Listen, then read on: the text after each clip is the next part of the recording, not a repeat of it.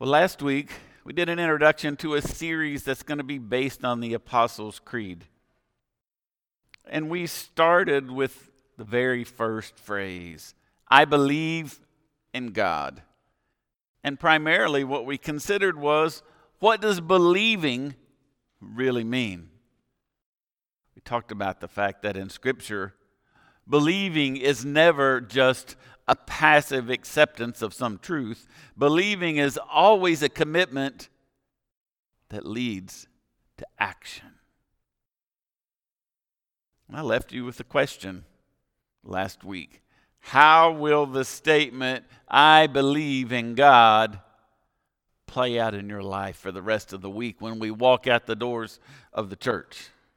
So, what did you experience this week in terms of your belief being reflected in your daily life? Were you aware that some of the things you did, maybe some of the things you did not do, that they were happening because you believe in God and clearly chose to put that belief in action at given times? I hope that was the case. This week, let's begin to look a little more specifically at what we say we believe. I'll share a couple scriptures with you in a minute as we consider the next phrase, the Father Almighty, maker of heaven and earth. It's not just that we believe in God. This next phrase states some of the most important things we believe about God. It gives more detail than just we believe in God. I believe in God, the Father Almighty. That part of the phrase states two very specific and important things about the God we say we believe in. First, He is Father. Second, He's the Almighty maker of heaven and earth. From very early in the history of the Christian church, there seems to have been a struggle to clearly define, at least within a human understanding, to clearly define God as both Father and Almighty. One early church leader defined God as Maker and Father. Another used the phrase Maker, Father, and Guardian. And still another came up with this definition, Father and Creator, who is an ever merciful and beneficent Father, the craftsman and Father of the ages, the all-holy one. As we examine the use of words related to the Father Almighty, there's a couple of things that we see. We find the use of a Greek word that means all ruler or ruler of all things. It literally translates as all holder or holding all things in your hands, in His hands in this case. The Latin equivalent of that word is translated as omnipotent. We know that word, omnipotent, meaning all powerful. Some early church fathers translated this to mean all ruling, all creating and invisible God. Others used the phrase maker of the universe. There were multiple attempts, still are, multiple attempts to find the perfect phrase to describe what we say in the Apostles' Creed as God the Father, Almighty, maker of heaven and earth. For a couple minutes, let's look primarily at this phrase, Father Almighty.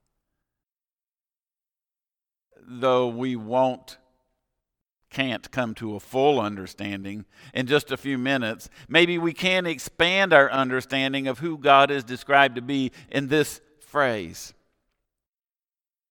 As we look at the description, Father Almighty, we need to not get too literal. You know, the word Father, when attributed to God, is not necessarily meant to be connected to gender. It's not meant to be sexist or discriminatory.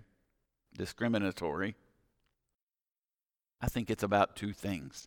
Two things often not connected in people's understanding of God, both of which make a huge difference in how we understand God. You know, when Jesus began to connect the idea of God and Father with the already existing idea of God as Almighty, I think he was connecting two ideas that a lot of people have trouble putting together. When they think of their concept of God Almighty, the Father, Jesus represented two concepts: intimacy and authority. I don't know how often we put those words together, intimacy and authority. When Christ came as God in the flesh, one of the most basic things he taught was the idea of relating to God as Father. That was a new understanding of God and what God could be like. Think about, for example, the image of Father he created in the parable of the prodigal son. You know that story. A father who loved, forgave, offered reconciliation with his son. The story in which the son ran away, wasted an inheritance he requested from his father, ended up homeless, broke, after having totally abandoned and disrespected his father. The reunion scene in Luke 15 reads this way: While he was still far off, his father saw him and was filled with compassion. He ran and put his arms around him and kissed him. Then the son said to him, Father, I have sinned against heaven and before you. I'm no longer worthy to be called your son. But the father said to his slaves, Quickly bring out a robe, the best one, and put it on him. Put a ring on his finger and sandals on his feet. Get the fatted calf and kill it, and let us eat and celebrate. For this son of mine was dead and is alive again. He was lost and is found. This story creates a picture of intimacy and warmth alongside existing understandings of God before that point. This is a new kind of relationship with God that the New Testament offers, unveils in some way. If you look through the Old Testament, you'll only find about 7 or 8 times total in which the word Father is used to refer to God. Half of those are in one prophet's writings in which that writer speaks for God. And his hope is that the people might learn to relate to God as Father, seemingly hoping for intimacy. 7 or 8 times in the entire Old Testament. But when we get into the New Testament, Jesus refers to God as Father twice that many times, just in the Sermon on the Mount that we read in Matthew 5, 6, and 7.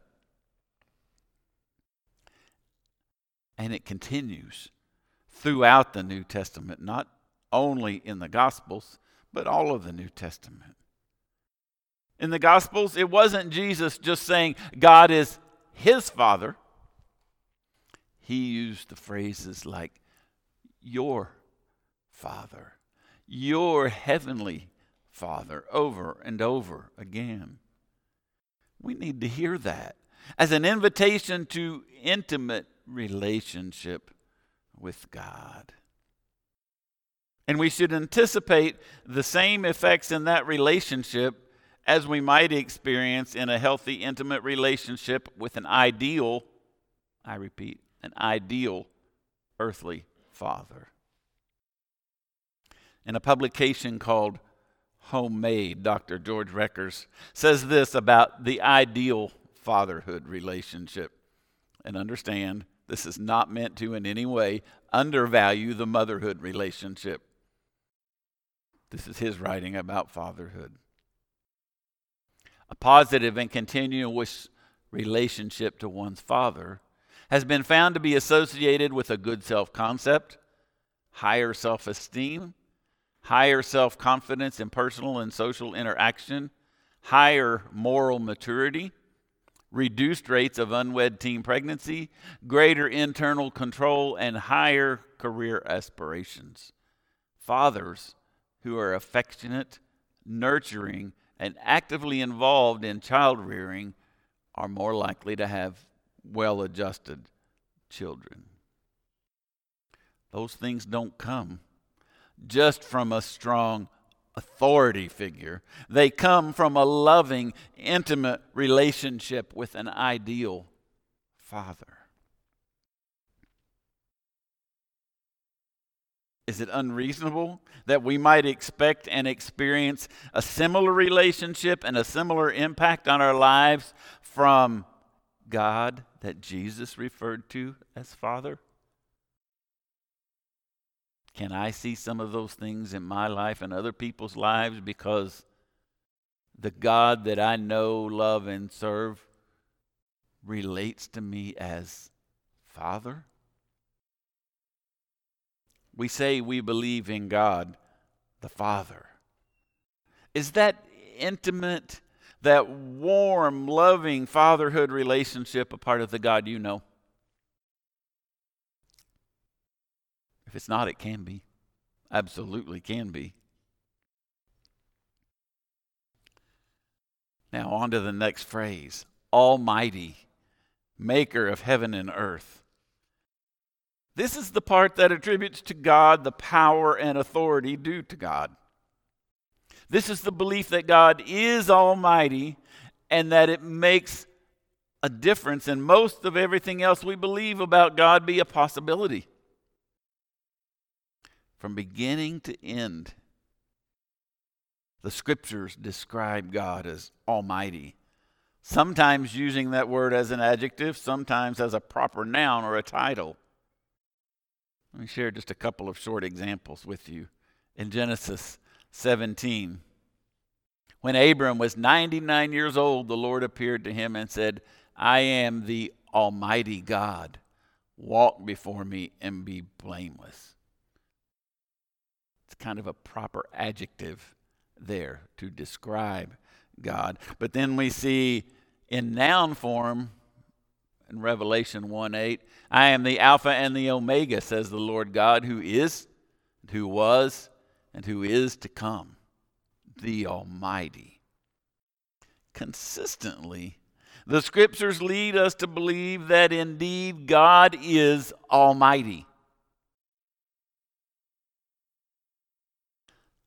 A lot of people believe that to a degree, even if it's just from the belief that God is the creator.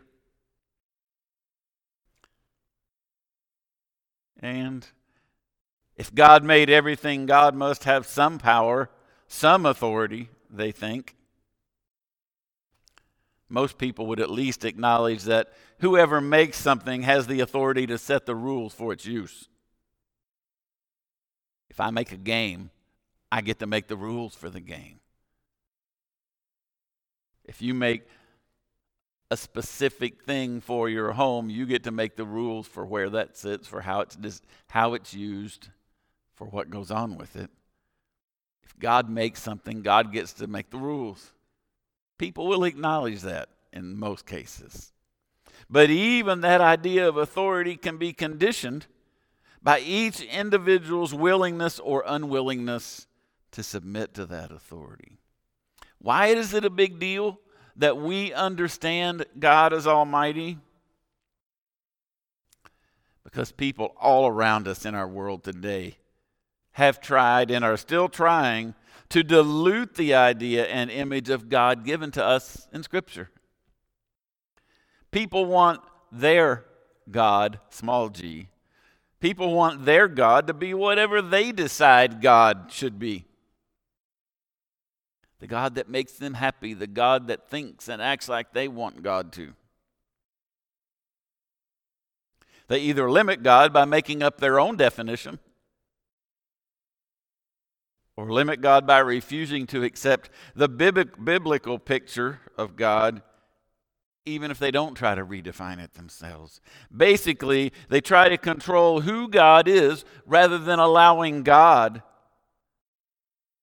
to reveal himself to us as Almighty. The creed we're looking at, Rusty made reference to it with the children, and that phrase, Father Almighty, maker of heaven and earth. The creed reminds us that God is almighty because it is critical to everything else we believe to believe God is almighty. Everything else is based on the fact that Almighty God has power to determine what is true about creation, to determine what is true in general, and all the principles of the world he created, which are true. If God is really almighty, it is God who gets to determine how he is understood, defined, and experienced. Not our job, not our call, or anyone else's. See, when we try to do it, we'll always fall short of really defining and understanding an almighty God because we're using human minds and human understanding to attempt it. I like the picture created in this statement by E.A. Robinson. He said, the world is kind of spiritual kindergarten where bewildered infants are trying to spell God with the wrong letters on their blocks. Can you picture that? The little cube blocks with letters on them. And a young child trying to spell mom or dad or whatever they might spell. He compares us to someone trying to spell God, and we don't even have the right letters. It is for that reason that the early church, using the scriptures, went through the huge process of creating creeds for the existing church at that point as well as for the future church. If each of us tried to do it starting from scratch, we would find we are very inadequate for the job, and that we might feel like we're using the wrong blocks to try and explain who God is. I think that's why so many people today have dismissed the idea of a God, at least an almighty God, because they can't understand, they can't explain God fully and completely.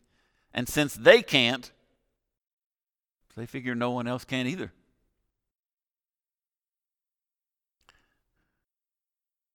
Personally, I believe our inability to fully explain, to fully comprehend God is a part of what makes God Almighty God.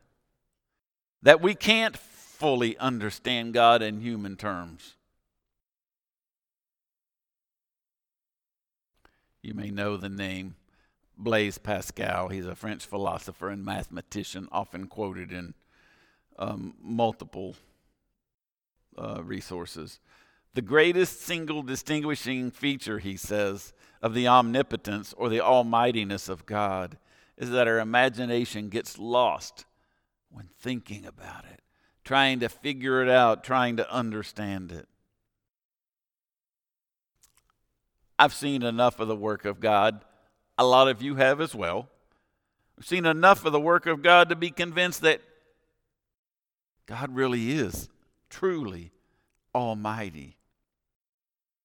I can't think of a better place for our imaginations to get lost than in pondering all the mighty works of an almighty God.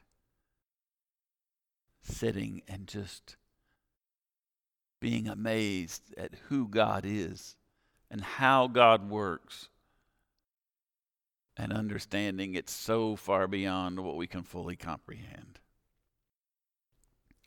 The Apostles' Creed, as well as countless scripture passages, remind us again and again that God is unlimited in power and might, truly almighty. The creations of God and the continuous work of God bear witness to that truth. There have been multiple references to some of these things in the music we've sung this morning and in the act of praise that we read together. The creation bears witness to the Creator. All we have to do is look. All we have to do is pay attention. And we see clearly the Creator revealed in the creation. What does Almighty really mean? Maybe you've heard this story about a minister on an airplane who saw a young boy sitting and reading his Bible, and he looks over and says to him, "Hey, I'll give you an apple if you can tell me something God can do." And the little boy said back to him, "I'll give you a whole barrel of apples if you tell me something God can't do." Good picture. What do we mean when we say Almighty? We're saying we believe there is nothing God cannot do. That He is unlimited in power and wisdom. And at the same time, as Father, invites us into an intimate love relationship with Him. Is that the God you believe in?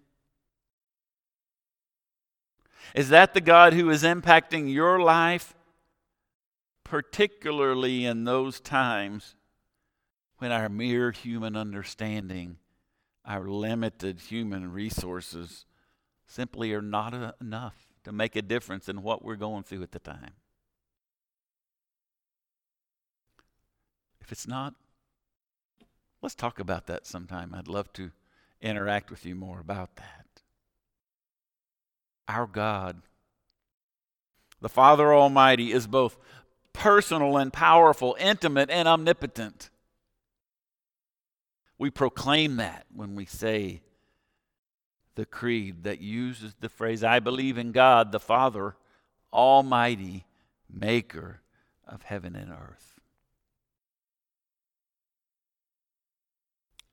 Believe it. Really believe it. Really believe in that God. And let that belief make a difference in who you are and in all you do.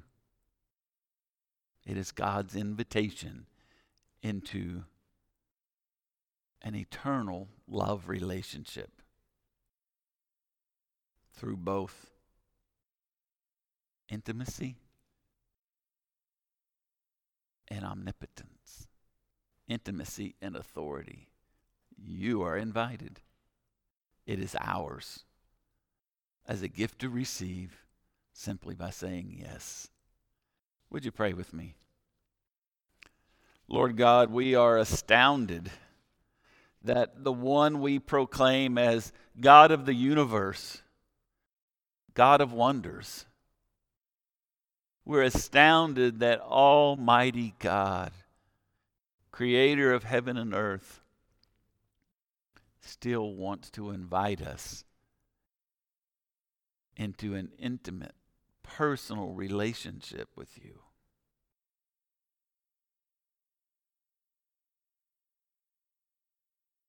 We can't totally even figure out why you would do that, God, but we're so thankful that you do.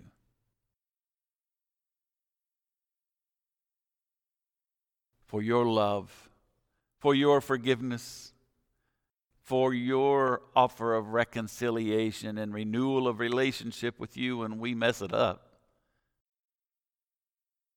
We are ever grateful. Help us to keep you in the proper place in our hearts and lives, in the proper perspective, to honor you as Lord and God, the Almighty.